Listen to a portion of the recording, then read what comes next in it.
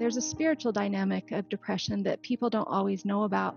It's almost as if there's like a force field around you where it's very hard to feel answers to prayer. It's very hard to feel the Spirit. It's very hard to feel anything light or good or spiritual. And that's the most tragic part, I think, of depression, is that the thing that can help most is sometimes the thing you can feel least.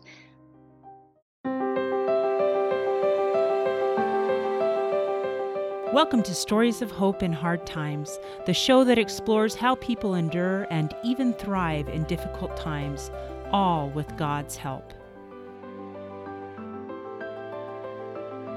I'm your host, Tamara K. Anderson. Join me on a journey to find inspiring stories of hope and wisdom learned in life's hardest moments. My guest today grew up in Palmyra, New York, and has lived in Orem, Utah, Tallahassee, Florida, and Longmont, Colorado. She's been married to her husband, John, for a quarter of a century. They are the parents of 2 adult children and grandparents to a very, very loved grandson. She enjoys walking and talking with friends and family, taking pictures in nature, and spending time with her grandson. I'm pleased to present Wendy Jagerson. Wendy, are you ready to share your story of hope? I am. Thank you. Wonderful. So Wendy was an amazing Tetris player when she was younger. This is a little known fact about her before we dive in. And tell me how that has helped you in your adult life. Well, I don't know if anybody's played Tetris, but there's all the different shapes that you have to fit in to a certain shape, and it's timed, and so it's under pressure. Anyway, when I try to put things in my closets, I have a good eye for, okay, I could slide this in right here and make this fit, and it kind of becomes a game for me. And when I organize closets and drawers to try to fit as many things in as neatly as possible. Oh, that is so fun. See, I Yeah. was a Tetris player when I was younger. The only problem I learned is I could never play it right before bed, or I would dream about it. Oh, yeah, right? But I never thought about it with regards to organizing closets. But it's true. I'm also really good at packing a lot of stuff in a car because Exactly. I see things the same way. Same thing. Yep. Same skill set, I think. Oh my goodness. Oh, that is a fun little known fact to start with. Wendy, your life has been kind of crazy. A little bit. Wendy has lived a very interesting life. She has struggled with clinical depression and has been diagnosed with bipolar 2 disorder and anxiety and, MS, multiple sclerosis. Mm-hmm. So I think maybe the best way to start off is to talk about how these diagnoses have impacted your life, Mm-hmm. what they kept you from doing, and perhaps what baby steps you began taking to overcome some of these challenges. So I think a lot of times we are born with predispositions, and when it collides with life circumstances, a lot of times it does develop into something more clinical. I'm an oldest child and a perfectionist, and I babysat a lot, and our family was there were high expectations of our family, and I was the oldest. So I think just the combination of that, wanting to get good grades in school, all of it, I think that collided with just a predisposition for the illness, because no one else in my family struggles with it. I mean, at least to a clinical degree. And so just as far as that goes, I think when I was younger, I was always typically quote unquote moody, and my parents are real positive people. So they were like, can you quit being so moody? None of us understood what I was dealing with. And then actually, 8th grade was my really last good year, and it was a really good year. I was valedictorian and went to all-state band and most likely to succeed. But then in 9th grade, something shifted. Like physically, I kind of felt it chemically shifting. It was just an odd feeling, and I just became very depressed. And my grades suffered, and my social life suffered, and it just kind of turned into kind of downward spiral into Mm, my young adulthood, really. And so I went on an LDS mission, and that was very, very difficult because you're with a companion, a, a partner to do to do the work. So I was never alone, and oftentimes you need kind of alone time away from people to kind of pull yourself back together. And I mm, never had that. I always had prayer that helped me. And so when I came home from serving that mission, I was able to finally go to a psychologist and psychiatrist and become diagnosed and realize that it wasn't all necessarily my fault, that I wasn't just moody, that there was a reason for it. And the medicine actually really helps. If you picture a roller coaster, the medicine kind of shaves off the top and bottom 10% of the roller coaster. Kind of, it doesn't mm, cure you, it doesn't fix you, but it uh, makes makes it possible to live a more normal life like everybody else, kind of like within the range of maybe a normal moody person. mhm. It just shaves off almost the impossible lows and highs and gives you a more workable range to deal with. And so bipolar 2 is different than bipolar 1. Bipolar 2 has really heavy depression with just kind of slight elevated moods called mania, but whereas Mhm. bipolar 1, the mania is very, very dangerous, and people can go on, like $1 million spending sprees. It's hospitalized. That's not what I have. Bipolar 2 is just heavy, heavy on the depression with some elevated mood in between, and it's just kind of unpredictable about when the swing will happen. And then there's some just very regular times in between. So Wow. that's bipolar. No, those are good things to explain because I think it's important that people understand what these things look like.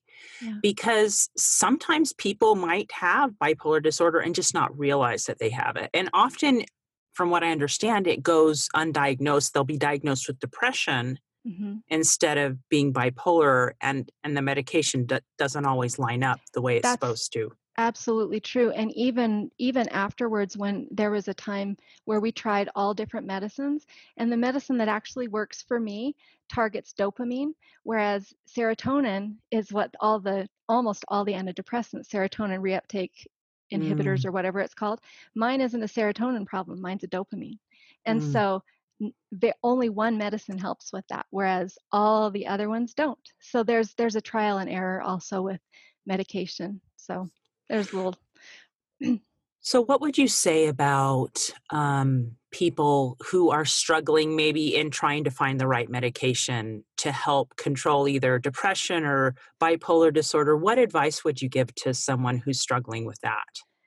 Number one, be patient with yourself. It's so easy to get discouraged. The difference between there's psychologists and therapists, and there's psychiatrists. Psychiatrists prescribe medicine. Psychologists and therapists are more like talking things through and coping mechanisms and that kind of thing.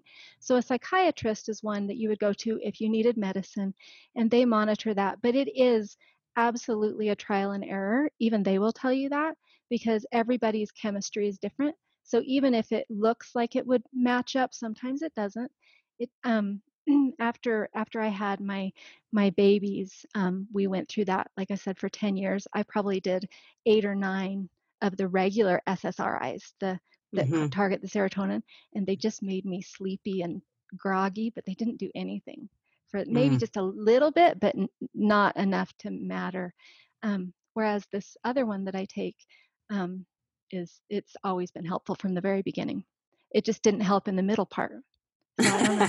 Maybe I needed maybe I needed a time of darkness to understand more about, have more empathy for people who struggle even more than I do. I don't know. I've often wondered that. Mm. What did your time of darkness teach you? Oh, just prayer.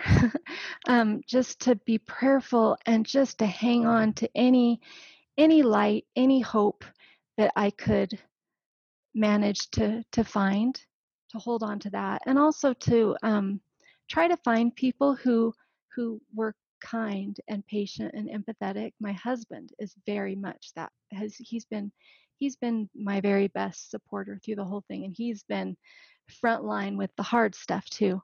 But, we'll probably talk about my journey later on. I found some friends that were just absolutely crucial, and walking and talking with them has made all the difference, Mm, in kind of breaking through that darkness that happens. Um, a lot of times, I don't know, people might read up on things. There's a spiritual dynamic of depression that people don't always know about. It's almost as if there's like a force field around you where it's very hard to feel answers to prayer. It's very hard to feel the spirit. It's very hard to feel anything light or good or spiritual. And that's the most tragic part, I think, of depression, is that the the thing that can help most is sometimes the thing you can feel least, and it's not that you're not worthy of those things. It's part of the illness, and so that's something really important that I think people should remember, that it's not their fault if they don't feel like their prayers are going past the ceiling, or if they're not getting answers. That's why I said just really self-love and patience is a really important aspect, and one that I actually struggle with also. yeah. Well, no, I have family members who struggle with this. So I've heard that kind of description before because they've had to describe it to me. Yeah. And I can't even imagine how hard that would be. So you mentioned prayer being Mhm. so, so important. Yeah. How does prayer help you when you can't always feel the answers? For me, I've always been a prayerful person, and I am a big believer in Christ's grace. Mm. And I have a lot of spiritual experiences in my storehouse that I draw from, and that reminds me that I've had answers to prayers in the past. I've had spiritual experiences. I've had the light breakthrough in the past, and my husband just always he always tells me this. When you're in it, it's hard to remember that anything good ever happened, or that anything good could ever happen again. And my husband has just always been very good to remind me, Wendy, we've been through this before. It ends. You're going to get through this. You just have to hang on. And he's right. And the more I practice, the easier it gets for me to pull out of it. The medicine helps, but I think also built into a mental illness are also, you just develop habits, as you go through life. And mental illness, I think there's a cluster of struggles that come with it. And so as you're healing from mental illness, you can change your habits and your coping mechanisms, and that's what helps make the depressions, I believe, end a little quicker. Helps you to cope a little bit more in them. But as far as prayer, I've just always prayed, even when I don't feel like there's an answer. And I've just always asked to feel that love, or to just to be able to help me to hang on, because there is so much more in store, and I just need to be reminded of that. So I ask for that a lot. Please help me to remember that it's going to get better. I love that comment you had about having your storehouse Yeah. of things that you remember. And I think that is important. Remembering is a huge, huge word. Yeah. And it is hard when you're in the pits of despair Yeah. to remember some of Yeah. these things like, I have felt God's love before. I Yeah. felt his arms around me. Hmm. I've seen how he sent these angels into my life, whether it be your husband or your friends that you were talking about. You know that he's answered Yeah. those prayers. Hmm. And sometimes it is through people that you encounter here on earth. I think it's often through people. Yeah. Yeah. So let me ask you this. You've mentioned coping techniques Hmm. and habits. Hmm. What are some of the coping techniques and habits that have helped you with mental illness? Well, the biggest one that I learned early on is, both perfectionists and people who struggle with mental illness tend to have all or nothing, black or white thinking, Yeah. right? Even the most normal of us can deal with that just as humans. So, but depression, seriously, it's all or nothing, black or white. That's actually why sometimes suicide feels like an answer, because it feels like I either live and be miserable or die and find relief. Mm. That's the most dramatic, black or white, Mhm. all or Mhm. nothing. So instead of all or nothing, I try to focus on small or something. So you can't, like, as far as even service, you can't help everybody with everything, but you can help someone with something. Mm. I can't do everything today, but I can do a couple of things. I can get in the shower. I can go on a walk. I can wipe off the counter. I could make my bed. I could practice the piano. I can do just a couple things if I can't do everything. And so that's been the biggest thing that's helped me, smaller something. I And so, love that. yeah. That is beautiful. Yeah. And I And know you found great help with walking. yes. Why don't you talk me through that? Because that's a very fun journey. Can I tell you just a little bit of a backstory to help you Yes, understand? please do. Okay. Okay. So, like I said, when I came home and was diagnosed, I was on medicine for a little while, and I almost immediately started feeling better. This was when I was 23 and 24, and then my husband and I got married a year later, and we had a honeymoon baby right off the bat. So I had to go off the medicine like cold turkey, and you're not supposed to do that. Oh. But I just was like, "Oh my gosh, I didn't know we were gonna get pregnant," and so I stopped immediately. And so what I did is, we had our first baby, and then we had our son 2.5 years later. So while I was pregnant and nursing and pregnant, I didn't take any medicine, and I just tried to keep my life very simple, and I did okay with that. My son, was in the NICU, the newborn intensive care unit, for the first 10 days of his life, and that so the other thing about bipolar is sleep deprivation is almost always the cause of a manic episode. Mm. So young moms, sleep deprived, right? But especially that. I was discharged from the hospital. I don't even remember if I was able to hold my son.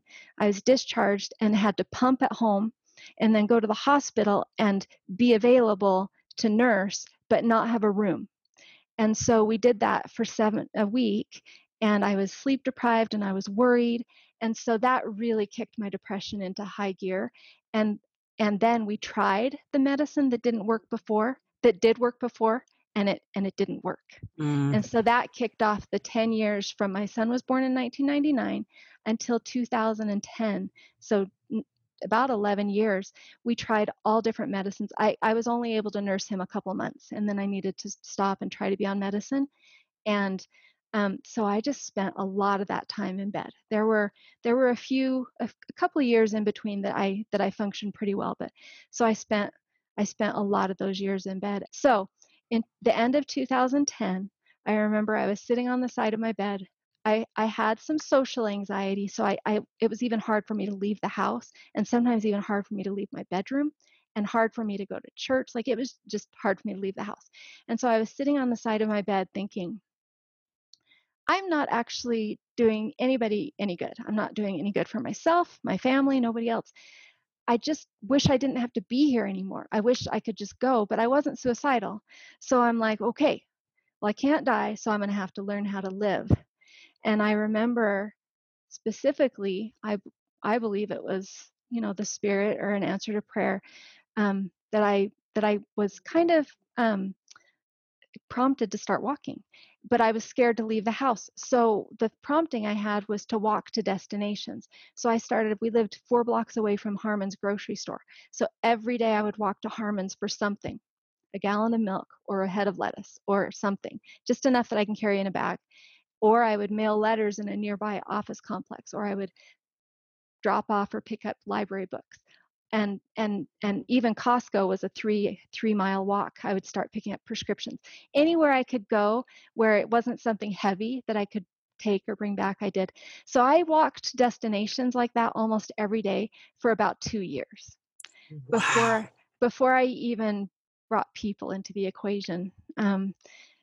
2011 and 2012, it was all that. And a good side effect there is that I was able to lose 45 pounds and keep it off. Um, Wow. and that was helpful in so many ways. helped me feel better physically, but also emotionally. And just walking is so good, especially in the sun, but also when there is no sun. I would especially want to go out and walk because I have a little bit of seasonal affective disorder, and that happens in the winter. And when you look outside and you see the gray, it just seems so bleak. But It's true. if you go out in it, there's still some light. The sun is still shining. And so I especially went out when I didn't want to, when it was gray. And that actually was probably the most helpful part, was just to face all of that, all of those hard things, leaving the house on gray days. And anyway, so that's how walking played into it. I believe walking saved me. That is such a fascinating story, and it's true because, walking does give you that natural high, Yeah, you know? endorphins. Yeah, those wonderful endorphins that your body needs, and so it's like God gave you the right answer at the right time. Just start walking, and since you were scared to go outside, pick a place, you know? Exactly, right? If you have a destination, you have your goal, and most of the time I didn't really have to talk to people, maybe the checker, but and so it was a way that I could just practice getting better, and it built on itself. And Wow. yeah. Now, you didn't leave your social anxiety untouched. You also did something about that as well. Once you Yeah. conquered, it was like once you conquered one demon, you focused on the next one. Yeah. Yeah. So talk to me about your process of what you did to conquer your social anxiety. Well, could we talk a little bit about my family? Yes, let's do Okay. that. So, just a little background on that. My husband and I, we actually met in the mission field when we were serving a mission for our church. Didn't really know each other out there, but came home at the same time, and our parents live 5 blocks away from each other, and they still do. Mm, And so it made it very easy for us to date when we got home. And he was actually the one that helped me get medicine. mm, We got engaged, and the blackness started, the darkness kind of closed in, and he's the one that suggested I get medicine. Anyway, so we got married in 1995. Then in 2012, so I started walking at the end of 2010. In 2012, August of 2012, he told me that he just had never been able to actually believe in God. He had been given the advice to quote unquote fake it until you make it, with the intent of making it, not hypocritical, but like mhm. just keep doing the good things and it'll come. And he just feels like he never had the spiritual experiences that everybody else talked about. And so he told me in 2012 I was starting to feel healthier. I'd started going to church and doing all the things. And he just sat me down one day and just said, I don't believe in anything I can't see. And I haven't ever. And I've tried and tried and tried. And so that was a big blow for me, because we had this in common, and we'd raised our kids in our church, with that belief. And so that just it really rocked my foundation of. He told me he waited until I was healthy enough to handle it. So that's like Mhm. a compliment and a difficulty all in one. So he Yeah. told me that. So it and so uh, fast forward to about September 2013. So about a year later, I had spent a year, and what I did is I incorporated habits during that year. I would wake up and make my bed, and then I would practice the piano, and I would go out on my walk, and I would wipe the counters, and I would try to do floss my teeth. Flossing my teeth at night was the first habit that I started. And Uh-huh. anyway, these habits are the things that kind of helped me um, build stability and momentum in my life. Anyway, so September 2013, I had just been kind of mourning that year. It wasn't depression, it was a mourning. It was different because I continued to function. And that night I just prayed. It was September 4th, and I just prayed, what more can I do? I just don't know what else I can do. I'm trying everything, and it just doesn't it's not getting easier, and I don't want to have an adversarial relationship with my husband. I want to be unified. It's just this you know God and Jesus mean everything to me, and my husband means everything to me, and it was just so hard for me to figure out how do I even do this? How do I Mhm. keep going? Anyway, and the prompting came words in my head, words in my mind. You need to know more people in the stake. Now, stake is just a group of congregations in a geographic area, and in Utah, it's just kind of a few neighborhoods that are near each other. And I thought, well, I need to know more people in my cul-de-sac. Like, what are you talking about? Like, neighborhood? I just don't even know the people across the street because no people. I'd just been walking, no people. And so I thought, how am I going to do that? And it just turned out that the next day, I realized that there was going to be an adult religion class taught at the church. And I thought, I'm going to try to do that. It's a stake religion class. It's going Mhm. to be people throughout this neighborhood. And that was the wording of my prompting. And then also, so I thought, I'm going to do that tomorrow. I'm going to go walking. I'm going to go to that class. But then the other thing I did differently the next morning on September 5th is that I walked my daughter to the bus stop and decided, oh, I'll just walk this morning. I won't go to a destination. I'll just walk around we lived across from a track with the cemetery above it. And I noticed ahead of me there were four ladies that were in our neighborhood or our church congregation, and they stopped at the base of where the path leads up to the cemetery. The cemetery kind of has hills that you can walk up and down, and they did that for good exercise. They Mm. waited at the base of that hill for me and invited me to come. And I said, no, no, no, I don't walk with people. I'm just walking alone. And they're the kind of people. There are clergy members' wives. They're the women's leaders, presidents. They're like the just probably the four most spiritual kind people in our congregation. Mhm. Just happened to be them, right? And they didn't take no for an answer. And I was like, okay, I'll get to go, and I will just listen to them. But they skillfully drew me into the conversation, and I had another prompting that I needed to walk with these women. And um, How did that make you feel, by the way, right, with the like, social anxiety? right, I was just like, no, I don't need to walk with these women. I will walk today. But then it occurred to me, um, these women live in my stake. My ward or small congregation is part of these big congregations, and so um, that was my prompting. And so then I'm like, oh, I've just been given an answer to Mm. the prompting I had. Not only will I go to this class and meet people, but also I'll be able to walk with these amazing women. And I did. And I'm not a morning person, and they walked at 7:20, and that was very difficult. But it really taught me a lot. And how I started doing more people is the president of our women's group, the Relief Society. She was one of these ladies, and like the third day that week, we started walking together. We were the only ones that walked together, and I just said, I are there any women that you're worried about? Like, is there anybody that you think might use an extra visit or something? And she told me about two of them, and I ended up visiting both of them the following week. They actually happened to both have birthdays the following week. Yeah, Wow. right. Like, I think Heavenly Father, like, I look back and could it have been lined up more easily for poor Wendy to like just follow the breadcrumbs, Wendy.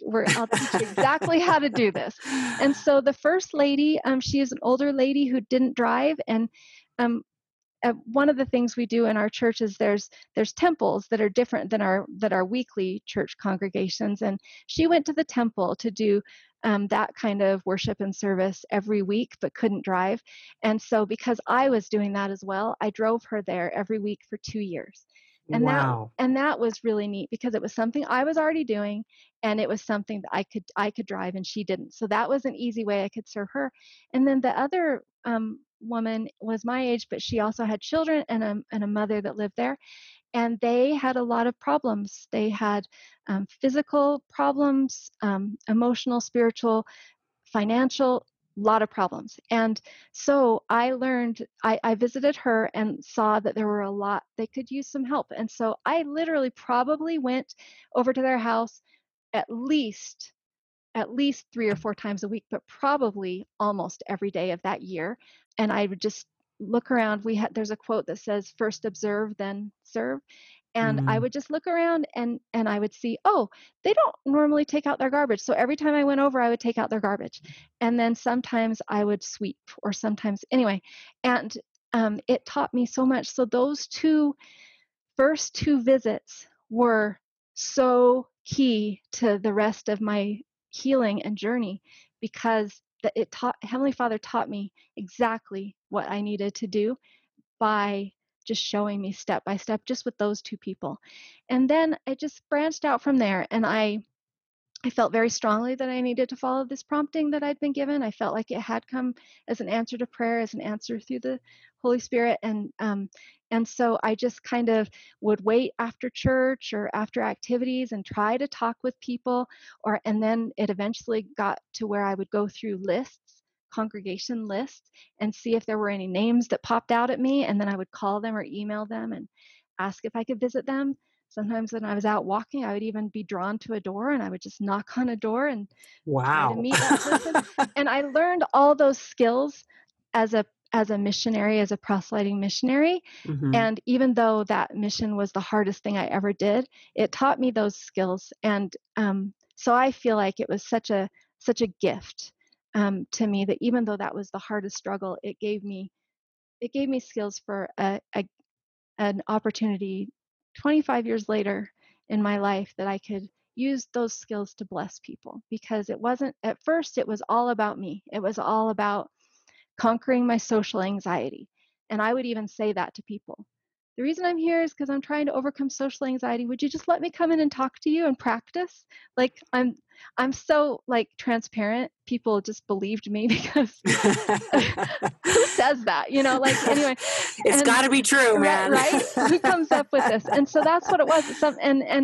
And most people thought I was selling something, and everybody was, I think, very surprised when it never came up in the conversation, that it was really just about practicing, getting to know people, making friends, and trying to make their lives better. I, I, Hmm. I very soon realized that it wasn't about me. It was about other people.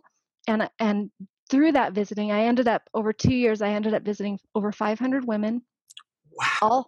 all through Orem, starting with that stake that I talked about, and then all through Orem. And I went as far south as Payson, out to Eagle Mountain, up to Layton.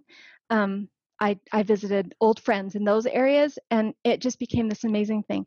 And because of that, I was strong enough and had enough courage that when my daughter graduated from high school, I went on a tour at Utah Valley University with her, and felt very strongly that I should go back to college. And I only had 7 credits because school was so hard for me, so scary, and my depression and anxiety would get in the way. So because of that, I was able to go back to college and over 4 years gain an associate degree. And I continued my visiting. I would talk with professors afterwards. I would talk with students, and so many people that were depressed and anxious, I was led to, and I was able to help them. And there were several who were dangerously depressed, that I was able to walk and talk with for months and years, and was able to really make a difference with them. And also, I was able to make the most dear friends. Heavenly Father helped me to find my tribe, find my network through that. And they're the most unlikely friends. We have nothing in common, literally, and except for belief in Christ and wanting to be good people. And I have these 4 or 5 friends that are just dear, dear to me, and they helped me. They helped me when I was having hard times as well, and we continue to help each other. So that was how that happened. That's how people came into the picture. It's a long story, sorry, but Wow. Oh, I'm sitting here with tears in my eyes, just thinking how incredible it is that God can take broken people, yeah. like you or like Mhm. me, Mhm. and help us when we're stuck just looking at Mhm. our own problems. He Yeah. says, I want you to get to know other people. And Yeah. it's such an interesting process that by looking outside of your own problems, I don't know if it just gives us perspective. What do you think it is that it does? Well, there's a quote that I read one time that says, if you hold a pebble in front of your eye, that's all you can see, but you toss it on the ground and you see it in perspective. And you see that there's so much more to the picture than just this big pebble in front of your eye. And I think that's part of it. I think, a lot of times I think as humans we just come a little bit selfish. It's important to look after ourselves, but I think it's easy to get in our own heads. Then if you add mental illness on top of that, you're always just trying to figure out, why am I feeling this way? Like, I just got to Hmm. figure this out. And so it actually even maybe causes you to think and go inward even more. And so to look outward, it absolutely does that. It's like tossing the pebble on the ground.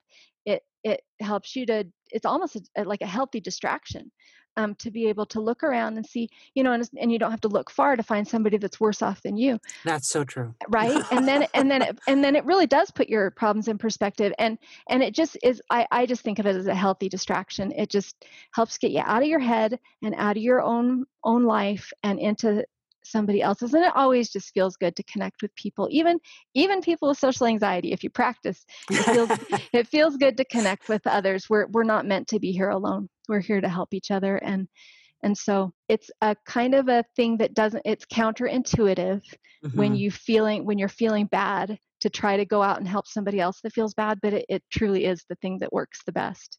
So It's so amazing. yeah. And it was exactly what you needed at Yeah. exactly the right time. Yeah. And it was just like you said, baby steps. At first I had to just practice leaving the house. And then Hmm. 2 years later, that's when I started adding people. So Heavenly Father was very kind to me and Yeah. helped me all along the way. Oh my goodness, yes. We are going to pause and take a quick break, but when we get back, I'm going to have Wendy talk to us a little bit about loving people where they are. How many of you out there feel like your life is chaotic, crazy, and completely awful compared to the norm? What if I were to tell you that you are normal for you? I am so excited to announce that my book, Normal for Me by Tamara K. Anderson, is now available for purchase on Amazon. This book took me 10 years to write, and I share 20 years worth of lessons learned in my life detours, including being in a car accident and having 2 of my children diagnosed on the autism spectrum. In this book, I share the secrets of how I made it from despair to peace with God's help. I also include a bonus diagnosis survival guide at the very end of my Normal for Me book. The Diagnosis Survival Guide includes 12 tips to survive and thrive in tough times. Wouldn't you like to know what those are? So what are you waiting for? Grab your copy of Normal for Me today on Amazon. And we're back. I've been talking to Wendy Jagerson about her amazing coping techniques and strategies she's put in place dealing with bipolar issues, depression issues, and social anxiety issues. And it's just been baby steps. You employ one thing at a time. So let's talk a little bit about love, because you have all sorts of people you have come to love, and this is not only within your own family, people with different beliefs, but also people that you've reached out to and met throughout your neighborhood and community. So talk to me a little bit about loving people where they are. Well, it's what Jesus does, right? Mm. Like we read in the Bible that Jesus didn't just hang out with the elite. In fact, he hung out with people who really needed what he had to offer. People who really struggled in so many areas, and he met people where they're at, and that is actually, I think, one of the definitions of grace that we know as Christians. And so loving people where they're at is, I believe, trying to love people, maybe like try to see people a little more like Jesus sees them, and to be patient with others, because a lot of times we can see, oh well, I'm doing the best I can, but I really try to remember that I think people wake up in the morning and they're trying to do the best they can. Most people don't get up and think, how can I make life miserable for other people? Like, right? Most people, Yeah. we try to do the best we can, and a lot of times we fail miserably in many areas, but we're trying. And so that's what my big mantra to myself is we're all doing the best we can. Treat people like they're doing just assume people are doing the best they can. And that's a really easy way to love people where they're at, because you really, if you're expecting more than people can give, or you're any kind of expectations, it just kind of sets relationships and people up for failure. And so if you just take people as they are, as you meet them, as they are doing, um, that's really the healthiest way to live, and to love me where I'm at is what I'm Mhm. still practicing. Yes. um, Yes, because we need to include ourselves in that mix Absolutely. because I think, well, you're in the process of writing a book just for friends and family, but I Yeah. love that the title of your book is Practice Makes Better: Perspective Shifts from a Recovering Perfectionist. Yeah. Yep. I love that you call yourself a recovering perfectionist because often we expect perfection of ourselves Oh and yeah. we're not perfect. No, and we never will be in this life. Christ is the only one that is perfect, and if we ever do become perfect, it will be through his perfection. And Mhm, so it's when we try to be perfect in this life, we're trying to do an impossible thing, and so it always sets us up for failure. And yeah. so a long time ago, I just started um calling myself a failed perfectionist. But that kind of but that kind of like was, negative. And so anyway, recovering perfectionist, I feel like I've heard that. I in my last paper of my degree, my associate degree, I wrote it on perfectionism and how to overcome perfectionism, and how Mhm. to ease the pressure of perfectionism. And I read that in one article that we're all on a different place in that path. So yeah, I think there's a lot of people who are farther along that path, but I am walking it and trying Oh, my best to recover. I love that. I love that you're a recovering perfectionist. I have those tendencies too, and I Yeah, think just the challenges of life have beaten me down so many yeah, times that right, you know what? I figured out my living room does not have to look perfect, and right, my kitchen is does not have the counters wiped off yeah, right now if you were to go yep, in it. oh yeah, And that was so not me when I got married, hmm, 20 some odd years ago. yeah, right, It was so not me. I was that same type of person that yeah, everything has to be clean and hmm, perfect. And I don't know, just two kids on the autism spectrum in life. abs- It's not one of the most important things. absolutely. And So, you do have to figure out your priorities. And the term that I learned in my research was toxic perfectionism. mm, And a lot of women have it, but a lot of religious women especially struggle with toxic perfectionism, the kind of perfectionism that is detrimental. um, mm, and it's trying to do all things to a high level, and no human can do all things to a high level. You can do some things really well. You can wipe your counters if that's one of the only things you're doing during the day, like I did back in my habits. But the more people you have in your life, the less you're going to have a clean house, the less you're going to have perfection elsewhere, just because people are messy and are time consuming, and as it should be. So yeah. So let me ask you this because I think one of the things that people also struggle with is that love of self. And yeah, you've mentioned that a couple of times. yeah. What have been perhaps the most important things that you've done to be able to learn to love yourself? Well, I am still, I'm a just baby steps on this one. This has been my last final frontier, I think. I realized I was watching my daughter try to help her baby son, fall asleep at 8 months. And you do kind of sleep training where you Mhm, have them, you put them in the crib and they cry, and then you go in at intervals. And anyway, I was watching her on the monitor, and he was just beside himself screaming, and she was just looking down at him and kind of stroking his hair, and then she was going to go back out. And in that moment, this was just a month ago, in that moment I realized I know how to self-criticize, but I have never learned how to self-comfort. I just have mm, never learned how to do it. I know how to do it for other people. I really know mm, how to be empathetic and comfort other people.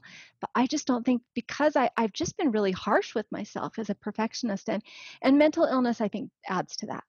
And mhm. so anyway, I just feel like self-compassion is something I want to try to work on the rest of my life. I work with a life coach, and she talks about having your own back.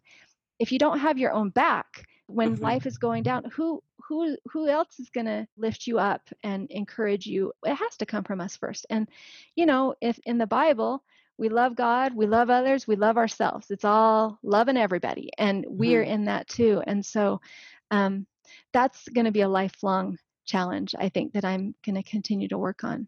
And as we learn to do it with other people, loving them where they're at, I think we can practice envisioning what would I say to my friend in this circumstance, and try to apply that to us.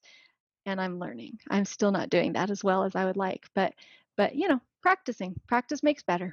Yes, it does. I love that. Practice makes better. Oh my goodness. Now, one of the things we have not delved into at all is multiple sclerosis. Right. Yeah. So, because you didn't have enough on your plate. No, bless you, my dear. So, talk to me about, first of all, what is multiple sclerosis? Because I have not interviewed anybody that Yeah. has multiple sclerosis. Just educate Yeah. me and my listeners a little bit about what multiple sclerosis is and what this obstacle has meant for you. Okay, so I'll just do it real non-technical. So, Oh, that's even right? better. Okay, so if you envision a vacuum cord, and you know how it has kind of rubber on the outside, there's the metal wires on the inside with rubber on the outside. Well, if you nick a vacuum cord just right, it'll put a little divot in it, and you can sometimes see the wiring underneath. I don't know if you've ever had that happen. Mhm. That's so if you think of your spinal cord and the covering around your brain, it's called the myelin sheath. If you think Mhm. about it, it's like the rubber around that vacuum cord. The electric current on the inside is like your spinal cord and your brain. Well, multiple sclerosis is an autoimmune disease, and autoimmune means your body attacks itself. As it attacks, it causes lesions, or scleroses is the Mm. term. So multiple sclerosis means there are multiple lesions, and on your brain and on your spinal cord. And if it goes deep enough, then it affects the way the nerves pass along information. It interrupts that, and so then it ends up causing numbness and tingling and other things. My lesion is on the T9 disc of my spinal cord, or on the myelin sheath outside that level. And so ever since, it's been off and on. I remember probably the first episode I had probably was when I was pregnant with my daughter. I had my legs tingled so bad that in the last month, my husband would just hold my legs on his lap while we would watch movies to just distract me. So I think that was probably the first episode. But anyway, I was diagnosed in January of 2013. And I did all through 2012, I had multiple MRIs. And finally, it, our deductible was met. So finally, I was like, can we just, and nobody could ever figure out what was wrong. But what Wow. I had was, I have numbness and tingling on my right side, from my ribs, where the T9 is, my ribs to my toes on the right side. So that Wow. whole right side of my body it tingles, is numb, it morphs, it's different all the time, and it makes me limp. Um, and sometimes it's a little bit in my left leg. But so MS is diagnosed with a spinal tap. So there's lots of illnesses that can mimic it, even like lupus and different things can mimic it. But when you get a spinal tap, there's a certain kind of protein, and it's like 20 syllables long. I can't even So tell we're you not what it gonna is. say it. It's like Olugga something. It starts with an OL. Anyway, and I had a high level of those proteins, and so that way they know that they have to find the lesion first. So what they did, the fifth set of MRIs, is I had them do with and without contrast my brain, um, upper and lower spinal cord. So all three MRIs. So it's like you're in the tube for like 2 hours, Oh and gosh. with or without contrast. And when they finally found the lesion with the contrast, they looked back at the others, and it was always there. But the doctors always thought it was quote unquote artifact is it's like interference in the film. So it Mm. had been there all along, but they weren't able to see it. So, and then that was in December of 2012, and then January of 2013, I had the spinal tap, and it was confirmed. So you have to remember the timeline. August of 2012 is when my husband told me he didn't believe anymore, and so this was all happening in 2012, all these MRIs, and then January 2013 was when I was diagnosed, and then September of 2013 is when I had the prompting to know more people. So that was a very uh, a lot happening in those 2 years, and I really do believe that if I hadn't started walking when I did, that the combination of my husband not believing and MS, I may never have gotten out of bed. Life may have just been too much for me. And Mm. so I just thank God every day that he helped me to learn to walk. And so now when I walk, it does help with mood, with my bipolar, but also with MS. Any walking you do helps anything in your body, but it also is kind of uncomfortable for my MS. So what I do is I have to wear very tight, thick, skinny jeans and extremely expensive sneakers. And if I wear those sneakers and my thick, skinny jeans, then I don't limp, um, Wow. and I can walk pretty well. We had to move out of our 4-level split in 2016 because it got to the point where I had to kind of pull myself up the banister. Mm. I just didn't have it. It's weakness. You have weakness in your leg. Even though I was walking all the time, I was in good shape, but it just wouldn't do stairs. So my husband, he built us a main level living house built so that with really wide areas for future wheelchair if that because a lot of people do end up in a wheelchair. Some people lose their mobility, some people lose sight, some people even lose control of their bladder. Oh my goodness, that would be a hard one. So anyway, but Mhm. so far for me, um, it's just that numbness in that one side and kind of wakes me up at night and that kind of thing. But it's very doable. And I believe walking is part of the reason it's so doable. Wow, that's amazing. Mhm. So let me ask you this. What advice would you give to someone who has a spouse like yours who decides they don't believe anymore? What have you done to keep your marriage successful and happy and joy-filled when you're married to someone who is not a believer? Well, it's not easy. I'm not going to tell you it's like an easy thing. Mhm. It's been one of the most difficult things in my life. And I've had 8 years to practice. Practice makes better. Like I'm telling Mhm. you, that's my mantra. Um, but my husband is the best person I know. He was in the Mhm. beginning. He still is.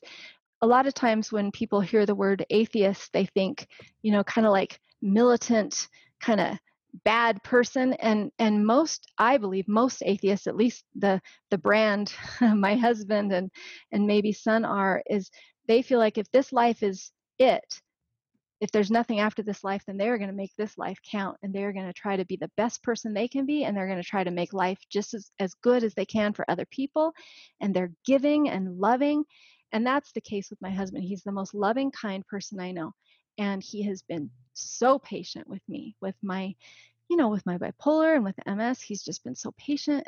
And when I was in bed, like, he had to shoulder a lot of the household duties. And so I think about that a lot. I think, okay, well, he has stood by me through all this. So of course I can stand by him in something that's a struggle it's not a struggle for him, he's decided, but something that's a struggle for me, I can absolutely stand by him because he has stood by me. So there's that.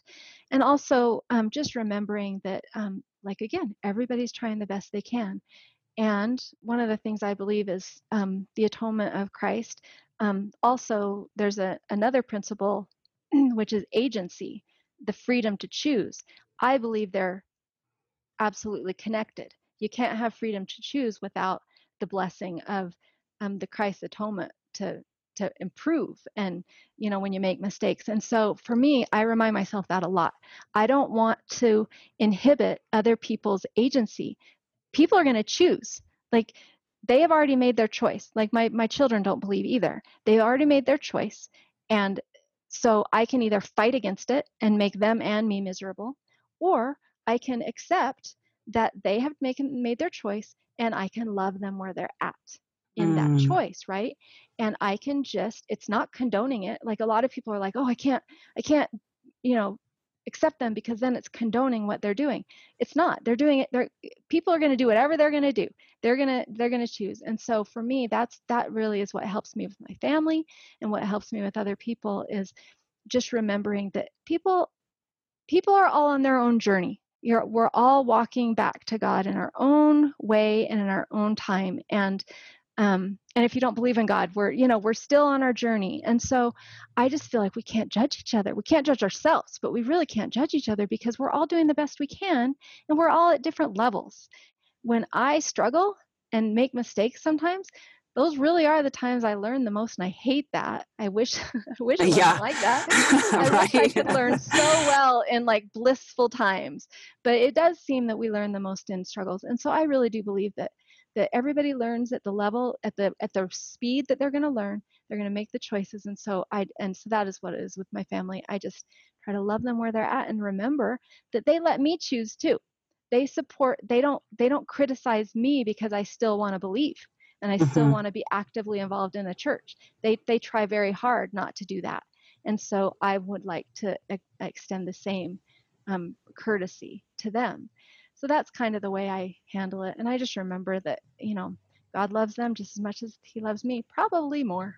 Because he wants to reach out to all of us. And so I think that God loves people who don't love him too. Yeah, I completely agree. Right? Oh, Because that's beautiful. he's perfect. So just trying in my own tiny little way to practice doing it how he does. Oh, you're such a great example of that. Now, let me ask you this, Wendy. Is there a favorite verse of scripture or two that have become meaningful to you through all of your ups and downs of Yeah. life? I have a hard time remembering things um, without having them in front of me. Do you have them in front of you? I do Okay, actually. Do like you want me to read them for you? could you? I'm so sorry. I have a very hard time when I'm nervous remembering things. One of them's in Philippians. Philippians 4:13. I can do all things through Christ, which strengtheneth me. Tell Yeah. me And why that's a favorite. That's oh, actually my mantra, so right? I It's resonate with that so it's much. it's bite size. It's like a very Yes. easy one to remember. And for me, that one has been so powerful because when I was anxious and depressed, I couldn't do things on my own strength. I had to depend on him. And I feel like I did things that were like superhuman for me. Like I Mm. shouldn't have been able to do those things. Very few people visit 500 women, even Yeah. like completely healthy extroverts. And so the things that I've been able to do are completely impossible for me to do in my own strength. And so I just am so grateful for Christ's strength. If I can yoke myself to him, that he can pull me along, he can stand by my side and help me. So that's why that overcoming anxiety and depression that's been my that's been my saving verse. Oh, love that. And then the Yeah. other one is in Proverbs 3, 5, and 6. Trust in the Lord with all thine heart and lean not unto thine own understanding. In all thy ways acknowledge him, and he shall direct thy paths. Yes, Why thank has you. that one been meaningful to you? I have an anchor, like a ceramic decorative anchor that says anchored, and then it has that Proverbs verse on it, and I have it at the base of my office, like down by the baseboard. So like it's anchored like an Mm. anchor, and that verse is on there. So for me, when I don't understand the situation with my family not choosing to believe, I don't understand it because we started out on the Hmm. same wavelength on that. And now it's completely different. And so because I don't understand and I can't see the future, I just have to trust. I have to trust Heavenly Father that he understands. He sees the whole picture. He sees it all. And I am one that I believe in the long game. I think God plays the long game, and I want to try to play the long game. And I believe that we'll all end up where we're comfortable, and he wouldn't want it any other way. And so I just trust in him. I trust that he's a perfect parent, and he knows how to do this a lot better than I do. So I Thank just try, goodness, right? right? So I just try to trust him, and that's why that one matters a lot to me when I don't understand things, when I'm so confused and don't know the next step, just to pray and try to follow what he tells me. Now, you mentioned that as far as resources go, you've mentioned Hillary Weeks. Yeah. So tell me, she's an inspirational Christian singer. Yeah. Tell me what her music has done and how it has helped you through all of your struggles. Well, she's been writing music for 20 years, so I've been listening to her ever since 1993. And it's like I work for her. I don't work for her, but but like she's produced 12 CDs. The last 3 have charted on the Billboard Christian charts, like in the top 10. She's really good. She's Hmm. not she's not just inspirational. She's amazingly talented. Anyway, and she's a really good person too. I've met her a couple times in real life. Her music, it's very grace and Christ centered, but it's also very positive and like um, you have the power within you also to overcome hard things. Like there's one song called Brave it was kind of like my theme song. Grab your shoes, open the door, and go out. That's not exactly, but go out and meet the day. Basically, be brave. Hmm.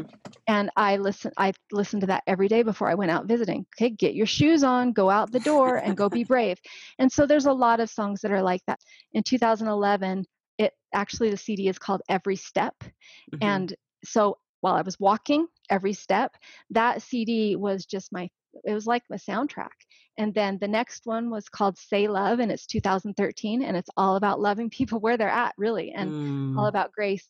And then the one in 2016 is called Love Your Life, and it's very much just really loving where you're at and loving the things you've been given. And now she has a subscription service started in 2019. So it'll be the 3rd year next year. And every month she has a new song that she releases on the first day of the month. There's a song study. She gives you the lyrics. She gives you the piano music. And there's artwork like all over my office. I have her artwork. There's card size ones and there's 5x7s, and like literally I've got like 40 of them all over my office as a reminder, Uh-huh. that God's in control and that I can do hard things. And anyway, so that's why I love her so. And that subscription is, I think it's less than $50 a year. It's not very much. And it's at Live All In Today, I think.com. You might put it in the show notes maybe. I will. I'll for sure put it in the show notes. And there's an app on your phone, the Live All In app, and you have all of her Ooh, songs that are just on the app, and they'll just play, and it has wow. the artwork behind them. She's really done an amazing thing. That So is so anyway, amazing. so I she love doesn't that. pay me. She does not pay me, but I am just her biggest fan. I actually owe, besides Jesus, I owe my life to her basically, because she was the one that helped me through my journey. So very grateful to her. Anyway, so that's Okay, I'm that's my getting all plug. teary I again. know. That's my plug for her, but it really is because it's just there's nothing, it's just so uplifting. So, Wow. yeah. Thank you, thank you, Hmm. thank you. Now, Wendy, You're welcome. there's going to be Mm. people that are just so touched by all of the stories and the wisdom that you've shared that they're going to want to connect with you. What is the best way for them to connect with you? Well, I back in 2017, I made little business cards, but they're not business cards. They're what I do cards that say "Walking with Wendy," and I Uh-huh. handed them out to my friends and family. So my blog is walkingwithwendy.blogspot.com. It's Wendy with an I, and then the blog's name is Wend Your Way. So I When did you're a and so that's and it's just it was the accountability tool I used to write the first draft of my book. I wrote it in 6 weeks, so it's just kind of slapped on there.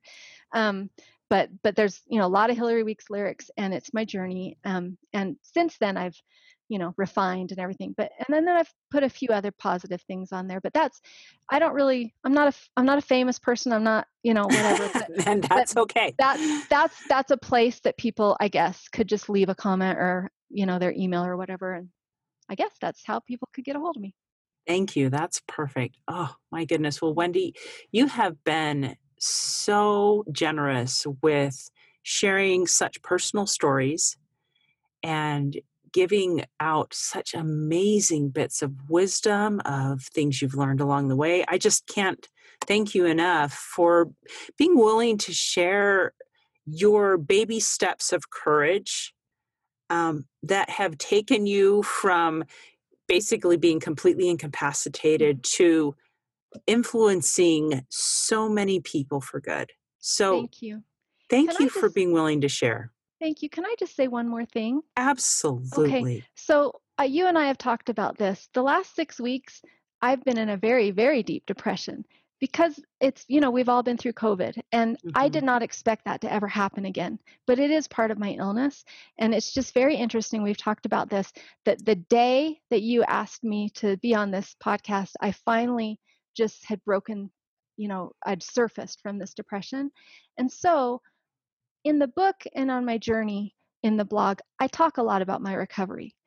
I don't talk a lot about the darkness, but Heavenly Father has reminded me again about the darkness. And we're never done with the struggles we have.